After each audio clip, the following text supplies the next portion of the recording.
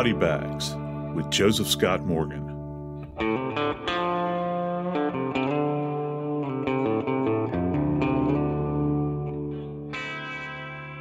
When I was a little boy, I'd be at my granny's house every Easter. Easter night, it would have been a Sunday night, every single year without fail. The movie with Charlton Heston, The Ten Commandments, would play. And it was a big deal. It was before the days of VHS and certainly DVDs. It was a really big deal. You know, you watch that and it was almost magical. But there was one part in that movie that just absolutely terrified me as a child. And of course, I think that it was meant to. And that's when the Israelites had to go out and paint their door with lamb's blood to prevent the angel of death from taking the firstborn child.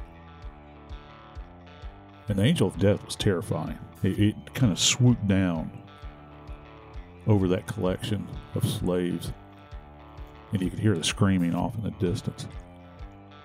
The Murdaugh case, I've come to think of them in that way.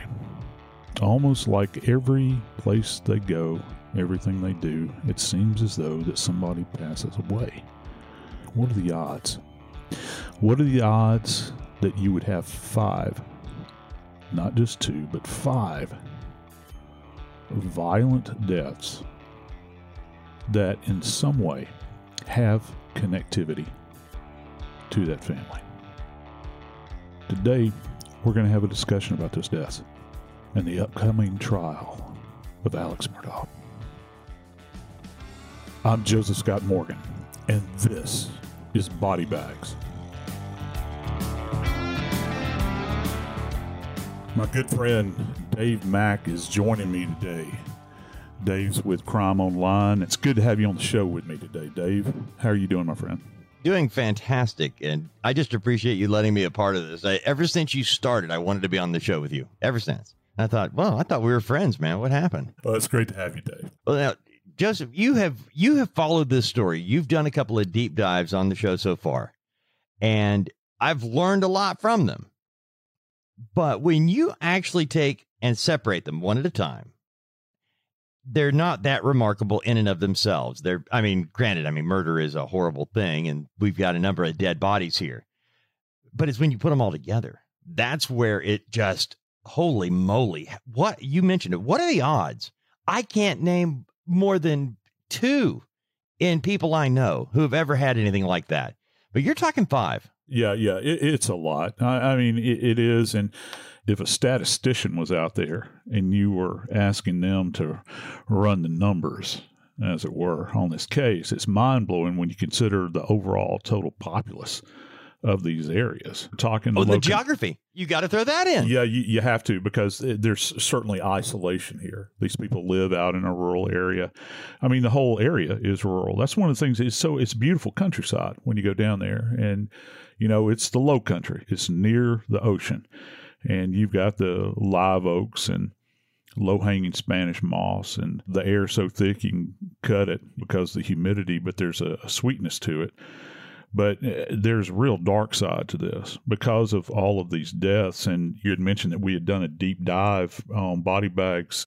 I think early on we had talked about the deaths of Paul and Maggie. Look, we've talked about this case for some time. We thought that we had all of the pieces in place. We thought that we knew some things. But amazingly, right before this trial, a document has actually come into our possession that reveals so much more about what may have happened that night. At least what was left behind. What evidence was found there at the scene adjacent to those dog kennels and within them. That evidence that could be observed on the bodies of Maggie and Paul.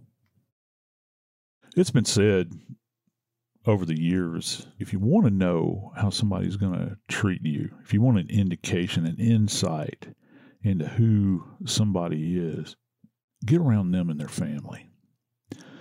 See how they treat those that they should love more than anybody else in the world.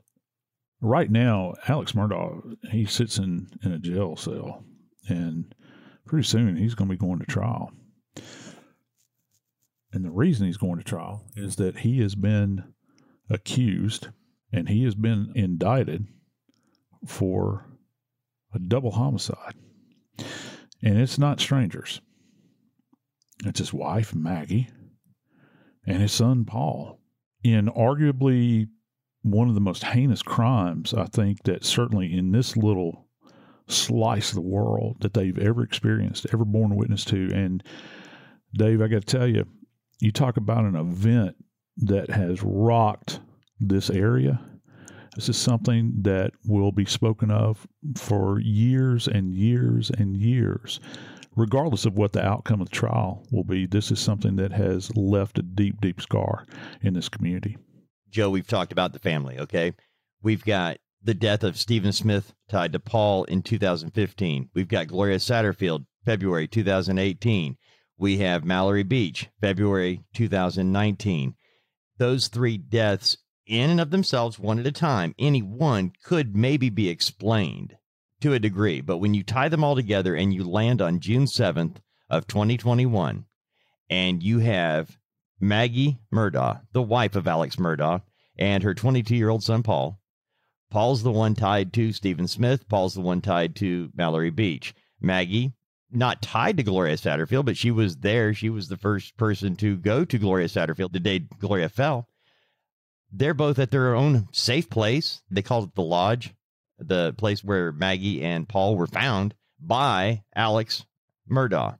Yeah, a lot of these, and I'm not talking about the timeline, all right, with the event. That's something separate. I'm talking about the 9/11 call. Something that kind of cued me in on this to begin with was the fact that when the call is placed by this man out there, and again, right you were, he's in the presence of these two people whom you would think that he would love more than anything in the world. There's a pause when 911 is called, and you can hear the operator clearly.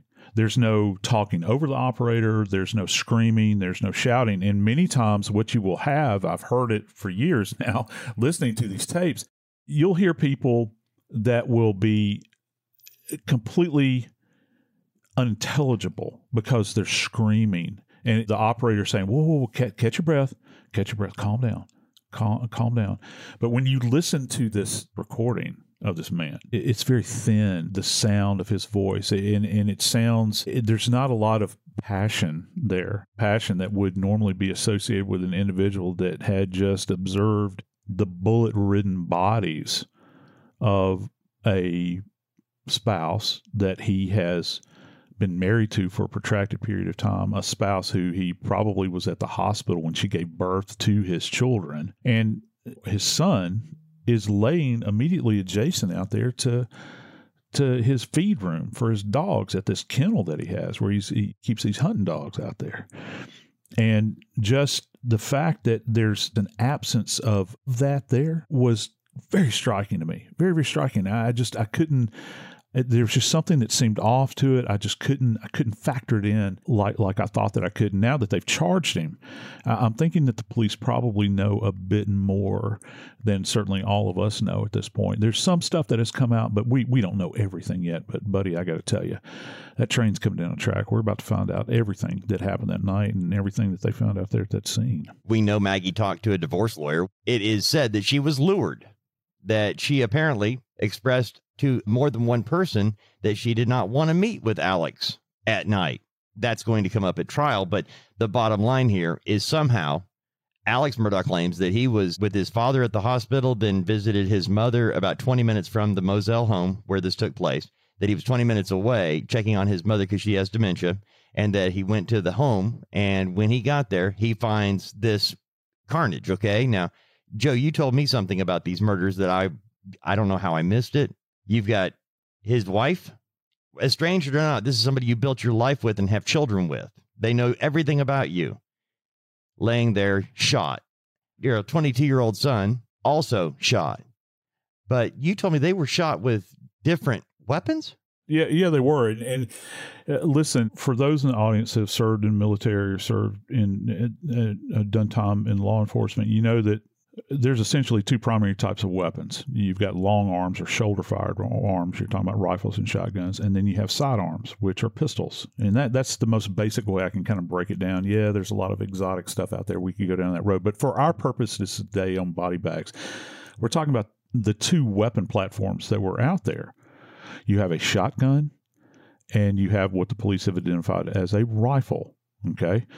Now, both of these weapons were utilized, and this is kind of an odd thing because they have charged Alex Murdaugh and Alex Murdaugh alone in these homicides. There's nobody else associated with it, to the best of our knowledge. Now, the defense is going to say we're going to raise possibilities, but for the purposes of the prosecution on the part of the state, this is the only person that's charged. So it begs this question: who shows up with two weapons that are equally capable of ending somebody's life? Why would you need another weapon, another shoulder-fired arm? How clumsy is this? Well, it's very clumsy because dependent upon the type of shotgun that you're using, it's rather robust. The ammo that's required, your ability to load it, handle it, manage it. And yeah, they all come in different lengths. You can have kind of a weapon that has a pistol grip on it that's a shotgun that operates as a pump action shotgun. It's a bit shorter than other types. You have tactical shotguns that have shorter barrels. Then you have shotguns that are commonly used for hunting bird, and you can hunt deer with them. That's where the term buckshot comes from. But we do know this: a shotgun was used to kill Paul. And one of the documents that we've come across describes just this ghastly injury, according to one of the individuals that works for the state. And the way he describes it is that Paul was struck in the chest. Now, this is kind of a nuanced thing, and I want to explain this. I love to throw in a little bit of information many times about kind of the vernacular that's used. In medical legal death investigation, when you hear a forensic pathologist describe an injury to a chest, one of the questions that you should be asking next is it the anterior chest or the posterior chest? Because forensic pathologists don't say the word back. I don't know if people know that, but the area particularly that is between your shoulder blades, okay, they refer to that as the posterior chest, and then you have the anterior chest, the front. Okay. Now, it would seem that in this case, at least what I'm reading and hearing, and this is kind of secondhand, it would appear that Paul sustained an initial shotgun blast to the chest. And then it turns, if that's not horrible enough, it turns to kind of this ghastly event where there's an injury that he has described that involves the shoulder, the neck, and the skull. One of the descriptors that is used, and this is coming from somebody that is a non-physician when they're saying this, the brain is no longer attached to the body. Now, I can tell you that that's not the way a forensic pathologist would say that. They would say that the brain was extruding from the cranial vault, or they would say the brain is absent from the cranial vault and lies in a particulate state adjacent to the body on the ground. They're not going to say the brain is detached from the body. So I kind of question the verbiage there, but suffice it to say that they're saying that there is two shotgun wounds, one to the chest, and they're calling this in this report that's out in the media right now that this was the initial blast. So we've got a sequencing that's going on. So, what can we take away from that? If that is the gospel truth, that was Paul initially blasted in the chest, he goes to the ground, and then the perpetrator stands over him, kind of over to the side, if you would imagine a person lying face down, and fires again, kind of obliquely, and the round enters through the shoulder, goes through the neck, and then blows out the back of the skull, because what they're saying is the head is completely blown apart, but his face is still there. And it's quite ghastly. And this thing's in the news media right now. I don't know how it came out in Discovery. I find that kind of fascinating because that goes to kind of the dynamics of what happened. You had mentioned earlier, was Maggie lured out there? Was Paul an intended target? had something occurred to get them both out there in that same space, because Maggie is not shot with a shotgun. She's found many feet away. Joe Scott, before you move into Maggie, let me ask you a question, because Paul was hit with birdshot and buckshot, and there's a difference based on the injuries. What does that mean to you as, as body bags? You've got to know that those are two different types of ammunition used on the shotgun. Yeah. And I mentioned buckshot earlier. Well, buckshot is rather robust, and dependent upon the type of buckshot it is, I'll just give you an idea. With a buckshot, think of, for folks at home that are not familiar with firearms and certainly shotguns, with buckshot, it can come in several sizes and it's measured in diameter. So double-aught buckshot, aught is an old term for zero. You're thinking about something that would be the equivalent of a .32 caliber bullet. So that's 0.32 inches in diameter. And you've got multiple of these in each one of these cartridges. Okay, so when that shotgun is blasted, you've got multiple projectiles that are just under the size of a standard marble that are going downrange at the target. And within a certain number of feet, this has remarkable lethality to it, because it's like being shot with a pistol multiple times, only at the same time, because all of these rounds are going down range. Now, with a shotgun, the rounds themselves are not as energy efficient as a rifled round, because a rifled round, single bullet in a rifled barrel, spins. And so it maintains or holds on to the energy longer. So when it impacts an area, it delivers a lot of that inertial energy, that punch. With shotgun, that energy dissipates, because that's coming out of what's referred to as a smooth bore weapon. There's no rifling in there. But then, this is odd. You mentioned, and a fine point, it's loaded with buckshot, and then you have birdshot. And again, you're not familiar with that. That's okay. Birdshot is just the same. Cut open one of the rounds, empty it out.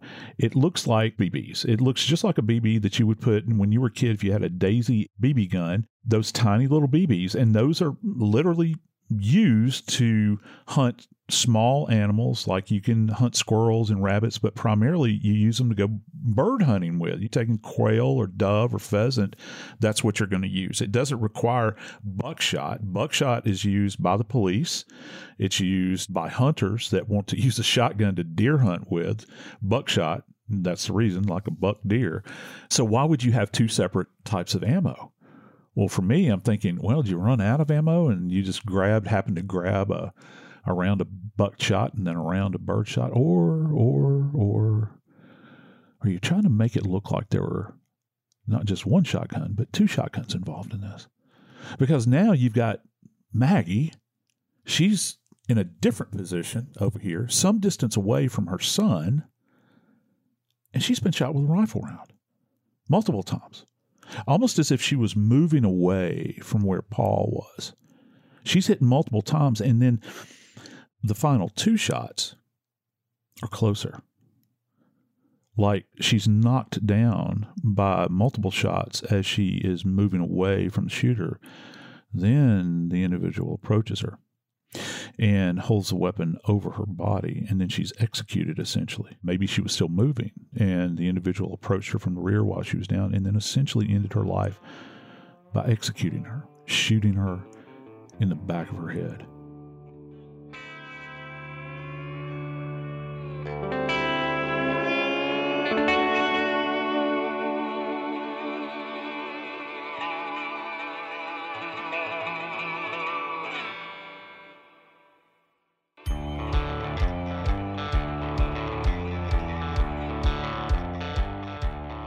One case in particular that kind of stood out to me was the death of Gloria Satterfield. And I think a lot of it goes to my rural upbringing. Gloria's family, they're salt of the earth kind of folks. And she had been attached to this family for years and years, 20 plus years. She was like a domestic worker, right? I mean, she was that close, somebody who was with the family every day, tending to very personal needs inside the home. Yeah, and multiple locations, where she would go, and she was very familiar with the family, and she was certainly long enough there with that family to probably tended to these boys when they were young. So she had been a part and parcel of that family all of these years. And I'm sure that on one level, they treated her maybe like family. Of course, you're never truly in the family when you're around a group like this. They are certainly, I guess, elite in this tiny little piece of the world down there. These are the people that don't rent a tuxedo to go to a fancy dinner. They've got a couple different styles. And she's like Ann B. Davis. She's Alice on the Brady Bunch. Yeah, she is. And she tended to them. He was there to take care of, cooking and cleaning and probably washing dirty clothes and running around doing chores, going to go buy groceries for the family, there to meet all of their domestic needs, if you will. She knew a lot about this family. And, of course, Dave, there was quite a bit to know about them. Well, let me ask you this, Joe, because I was looking into this with her in particular, with her passing, because as you and I have talked about this before doing this today, there is so much involved when you just look at Alex Murdaugh and all of the things that file down that pyramid of things, starting with Gloria Satterfield at the top and going down. Every person that died has the same thing. The bottom of the story, as you peel off these different layers, gets thicker and thicker and thicker. And I'm looking at this with just Gloria Satterfield. We're talking about February of 2018, right? Yes. Just a couple of years ago. Yep. And was she at work that day? Was she there to pick up a paycheck? What was she actually doing that day? She was there at the home. I don't know specifically what her duties were on that particular day, but I do know that she was at the home. It had come out initially, there's this phone call, this 911 call that comes in. And of course, it's Paul and Maggie. Paul's there, Maggie's there, and old Gloria's at essentially the base of an external staircase there on the property. And she's fallen, and she's apparently struck her head. You can hear Maggie and Paul going back and forth over this. And it turns out there is an injury to her head. And it came out initially that she had fallen down the staircase. And what kind of really caught my ear with this event in particular was the fact that they said later that she had tripped over a dog. It's interesting, isn't it? Dogs seem to play a role in this family's life all the way through. In this case particular, again, there's a dog involved.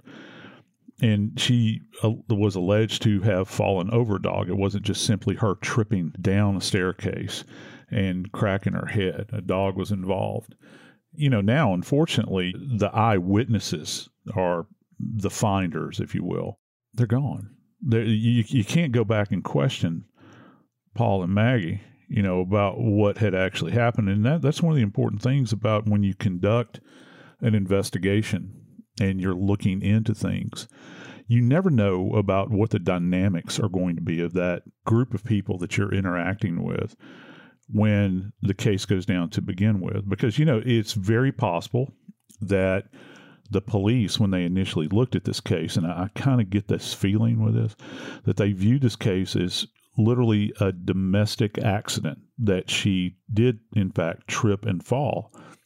And if they handled it that way, then maybe they were not initially as thorough, because we have to remember that in death investigation, I talk about this on Body Bags, I've talked about it several times, that our working premise every time, and I don't care how old the person is or how infirm they are, our working premise is that every death, not some, but every death, is in fact a homicide until we can prove otherwise. Because if you do that, if that's the direction you take with a case, homicides tend to be the most complicated. So if you start out as that is the gold standard, you're going to collect every bit of information, whether it's physical information that you're recovering with physical evidence at the scene, or if it's circumstantial evidence, you're going around, you're interviewing people. Maybe I heard a sound, or maybe she said something, or, I'm dizzy, or maybe I've got chest pains, or if she's asymptomatic prior to this, what would seem to be a spontaneous fall, was she exhibiting any signs that she was in cardiac or neurological distress prior to that, indicating that you've got some kind of underlying disease that might have brought this about, as instead of something that might be much, much darker. So when you get there to investigate, you're relying on the person who made the 911 call, the person who is on site, to tell you what transpired before you got there. And you take that at face value, I'm assuming, until you can either corroborate what they're saying, backed up with the facts, or go, hey, somebody's lying here. Because in this case, Maggie Murdaugh and Paul were both asleep. Maggie woke up at the fall. Paul was woken up later on. I mean, that's one of the stories that came out, and I'm wondering how these things play into your investigation. Yeah, and much of that comes along with experience, and you're interacting and you're looking for tells, essentially. Now, we're not talking about physical evidence. We're talking about when you're speaking with somebody and you're trying to extract information from them in the interview process. Is there anything that kind of sets your senses off with them to give you an indication that they are deliberately trying to deceive you in some way, or they're being untruthful? This goes to looking for cues in language and cues in movement and all these sorts of things that people that are very highly skilled in the interview process look for. And understand, when you're in the field as an investigator, a crime scene investigator, you don't necessarily possess that skill set, but you should have at least a baseline understanding of it if someone is not being completely truthful, because let me tell you what can happen at that point. Once you've kind of identified it and you've identified these things that are kind of making you uneasy about what you're hearing, you say, you know what, I think this would be a really good opportunity to call our detective in that specializes in this, and he will meet them back at headquarters, and he'll get the main interview with them. It'll be recorded. It'll be on tape. He'll take notes, and he knows where to kind of push the buttons and that sort of thing. But everything begins with that initial contact that you make with them, and then along with that, you try to couple it with physical evidence. You know, one of the big things that you look for instance, if you have an idea that there's a head strike, you know, where someone falls over and they impact their head, and is there any indication? Here's a big one. Is there any indication that after the fall that this person moved around at all? Because if the skin is broken, or if there's internal injury inside of the skull and you've got blood coming out of the ear, there's a big opportunity there for blood to literally drip away from the head.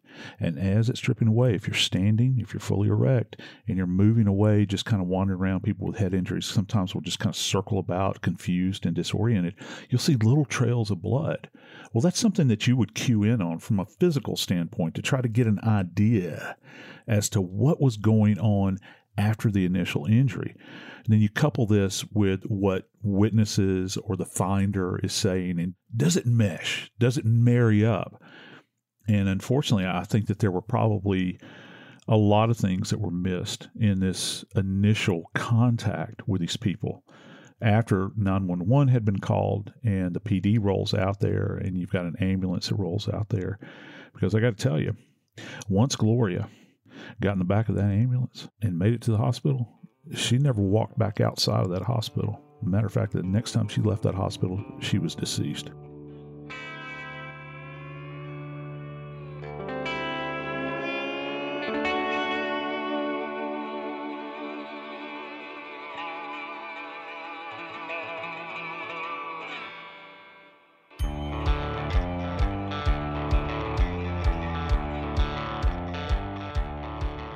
For all of y'all out there that listen to Body Bags on a regular basis, you know that death comes to us in all forms.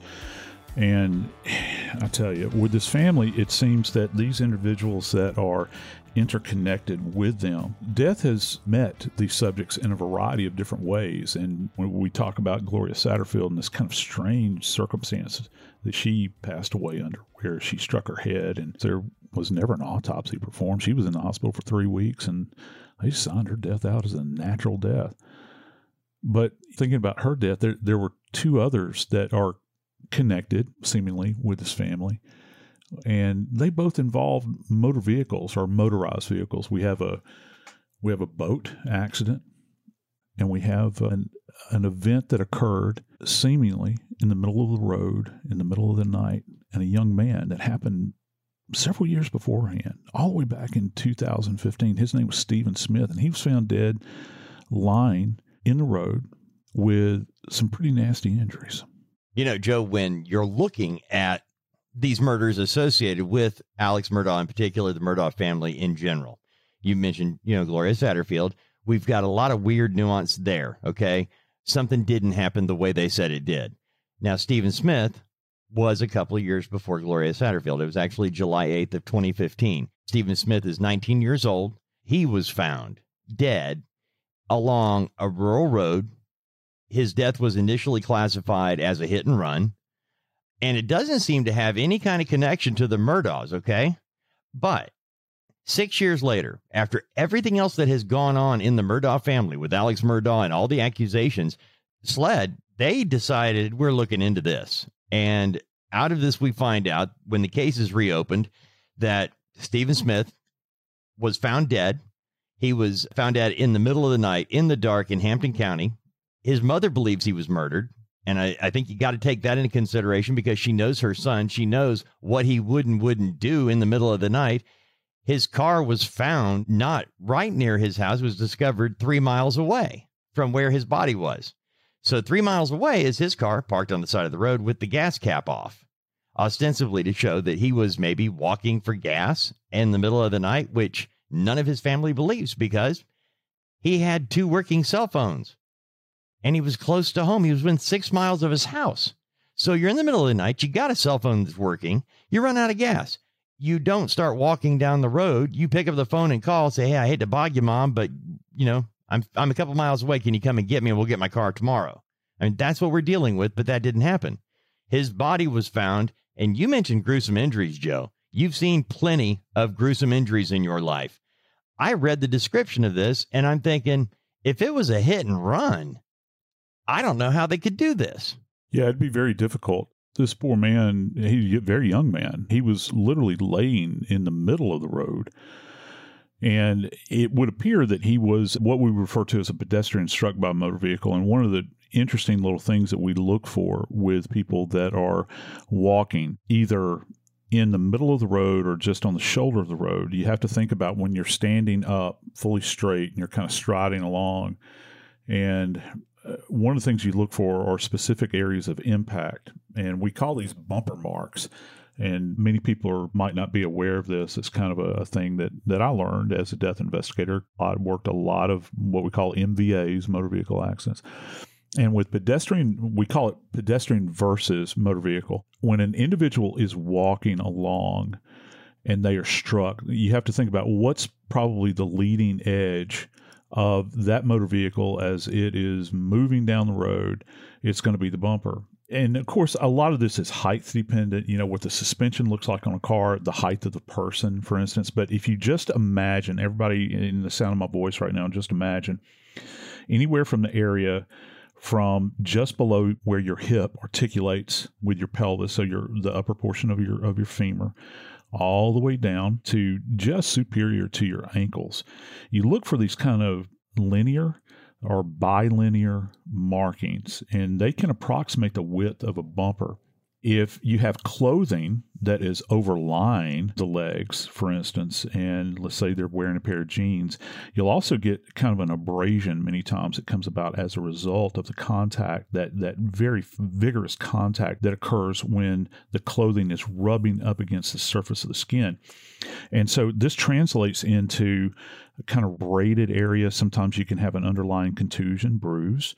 It'll be very, very deep because you're talking about the impact of a moving motor vehicle. And you have to think out in this area. This is not adjacent to a stop sign or a stop light. So the car would have been traveling at full speed. Well, guess what? This kid didn't have those marks on him. But what he did have were some pretty gruesome injuries to his head and his shoulders and maybe his hands as well. But yet there was no evidence that he had been struck as he was standing at full height. So when you look at a case like this, you begin to think, well, Lord have mercy. Was he laying on the ground and run over? How did he get into this position lying on the ground, which would have facilitated, that position would have facilitated these insults to the body? Because it's just basic common sense. We're not going to the moon here.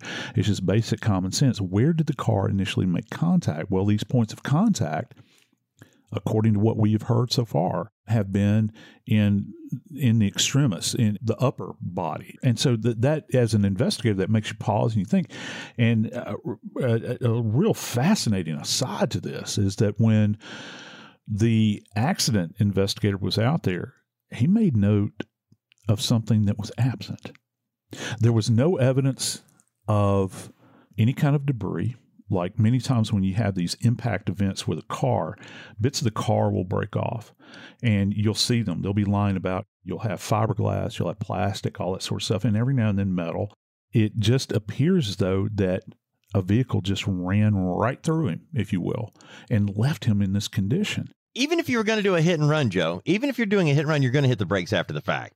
You know, if you're just driving along the roads, middle of the night, and out of nowhere, you see a person and you accidentally hit them, to crush a guy's head, leave a gaping wound, and dislocate his shoulder, there's going to be enough noise made that you're going to stop. That is assuming one thing, that you were not purposed in doing it. If you were purposed, if you had essentially, and just folks just kind of get hold of this just for a second, a motor vehicle can be weaponized. A motor vehicle is essentially can be used just like a knife. It can be used like a baseball bat, or it can be used like a firearm. If you purpose to use that vehicle as a means to bring about somebody's death, okay, I would argue if we were just going to have a cup of coffee and sit down and have a chat about it, I'd say, well, you could use a motor vehicle to that end. What if you don't have access to a gun? What if you're just somebody that has something against this young man, and the vehicle all of a sudden becomes what we refer to as a weapon of convenience? It's almost like a rage-filled event in a domestic squabble, where a weapon of convenience would be, say, somebody's got a lamp laying around, or they've got a iron skillet, or they've got a butcher knife, and because they want to inflict harm, lethal harm on this individual, they pick it up and they utilize it. Well, the car's the same way. I think you can kind of maybe extrapolate from that, perhaps, and I hope that the investigators are doing that and have done that in this particular case. According to highway patrolman, South Carolina highway patrolman, as they've done follow-up on this case, you're going, well, where is this tied to Alec Murdaugh? How does this tie into the Murdaugh family at all? Well, the rumor mill. You're in a small area. You mentioned this at the very beginning of Body Bags today. It's a small geographical area. These are the elite people, rich, wealthy, all that. Well, there are always rumors that there was a Murdaugh boy tied to this. Okay. And I say always rumors. They had calls. The South Carolina State Trooper actually said, to an unidentified tipster, they'd had 9 phone calls about a connection to a Murdaugh boy. And you're thinking, well, in reality, it's probably Paul because of the age. But look at this. The next day after this death, of Stephen Smith, who calls the Smith family offering all their help? Randy Murdaugh. He's the older brother of Alec Murdaugh.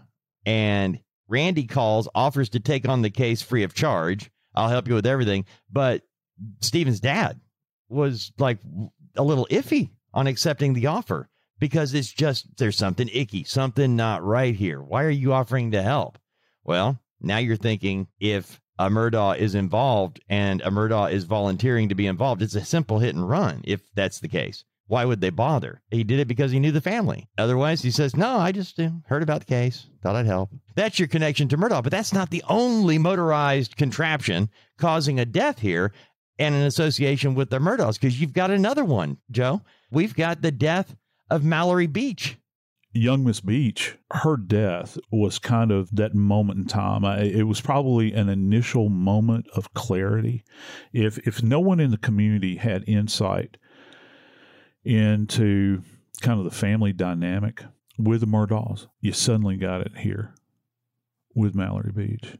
I want to interrupt you, Joe, because something about this that everybody has to know is I covered that from the beginning, and we have video of Paul, Mallory, all of them, the night they get on the boat, Joe, and they're all drinking. They're all inebriated. We have video with audio. We have seen them, and I'm not knocking kids being kids. That's what they are. But to set this up properly, they were partying, and Paul was leading the charge, Paul Murdaugh. Yeah, he was, and he was illegally using an ID to purchase alcohol with. There's CCTV footage of him doing this, of purchasing the alcohol.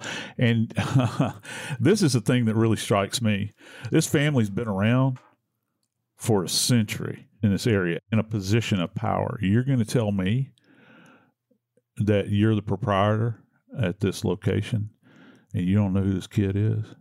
You don't know that he's not who is on that ID, but yet they sold him booze anyway. And he got hammered. I mean, he absolutely, positively got hammered.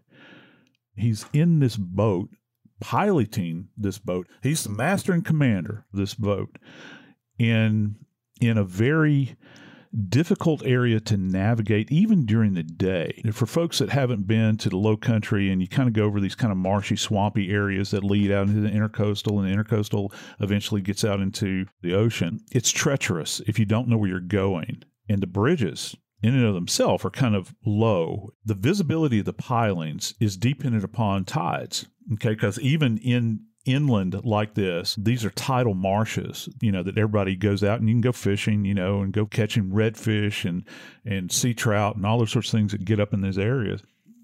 But depending upon the height of the tide, or the height of the water depending upon the tide, if you're not aware of where certain structures are, it's difficult. So then you couple alcohol, copious amounts of alcohol.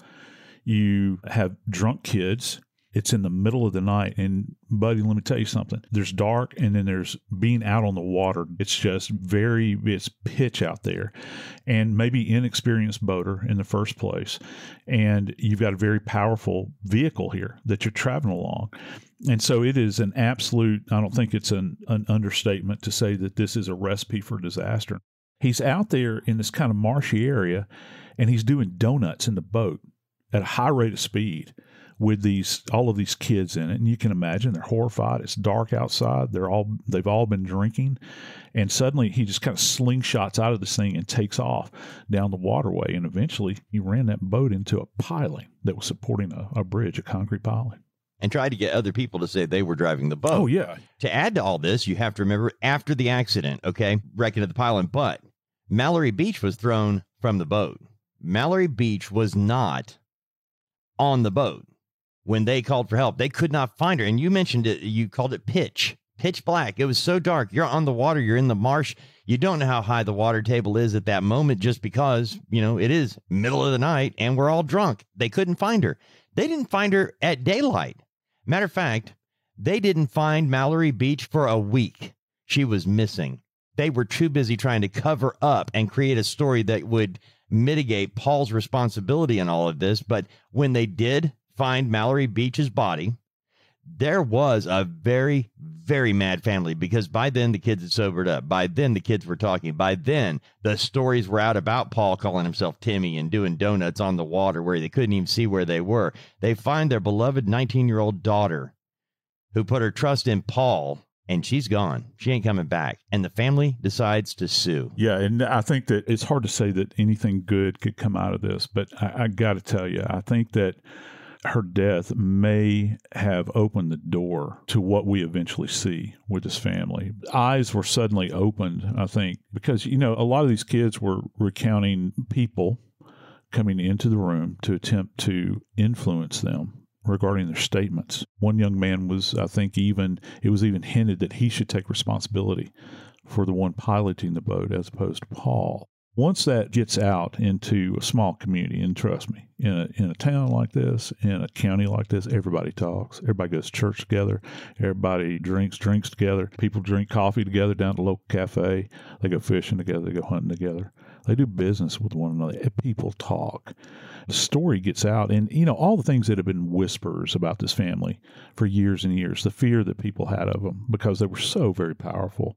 Suddenly, here's this kind of lucid moment with this beautiful young lady, and she's gone. She's gone, and not just gone in like a car crash where she's there and her remains are pinned in the vehicle. She dies literally in the presence of her friends.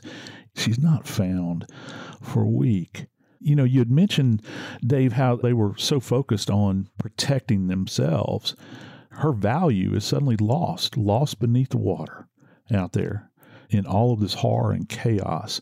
And I think that was a real eye-opener. And it certainly, I think that it cued the police as they moved along with this investigation.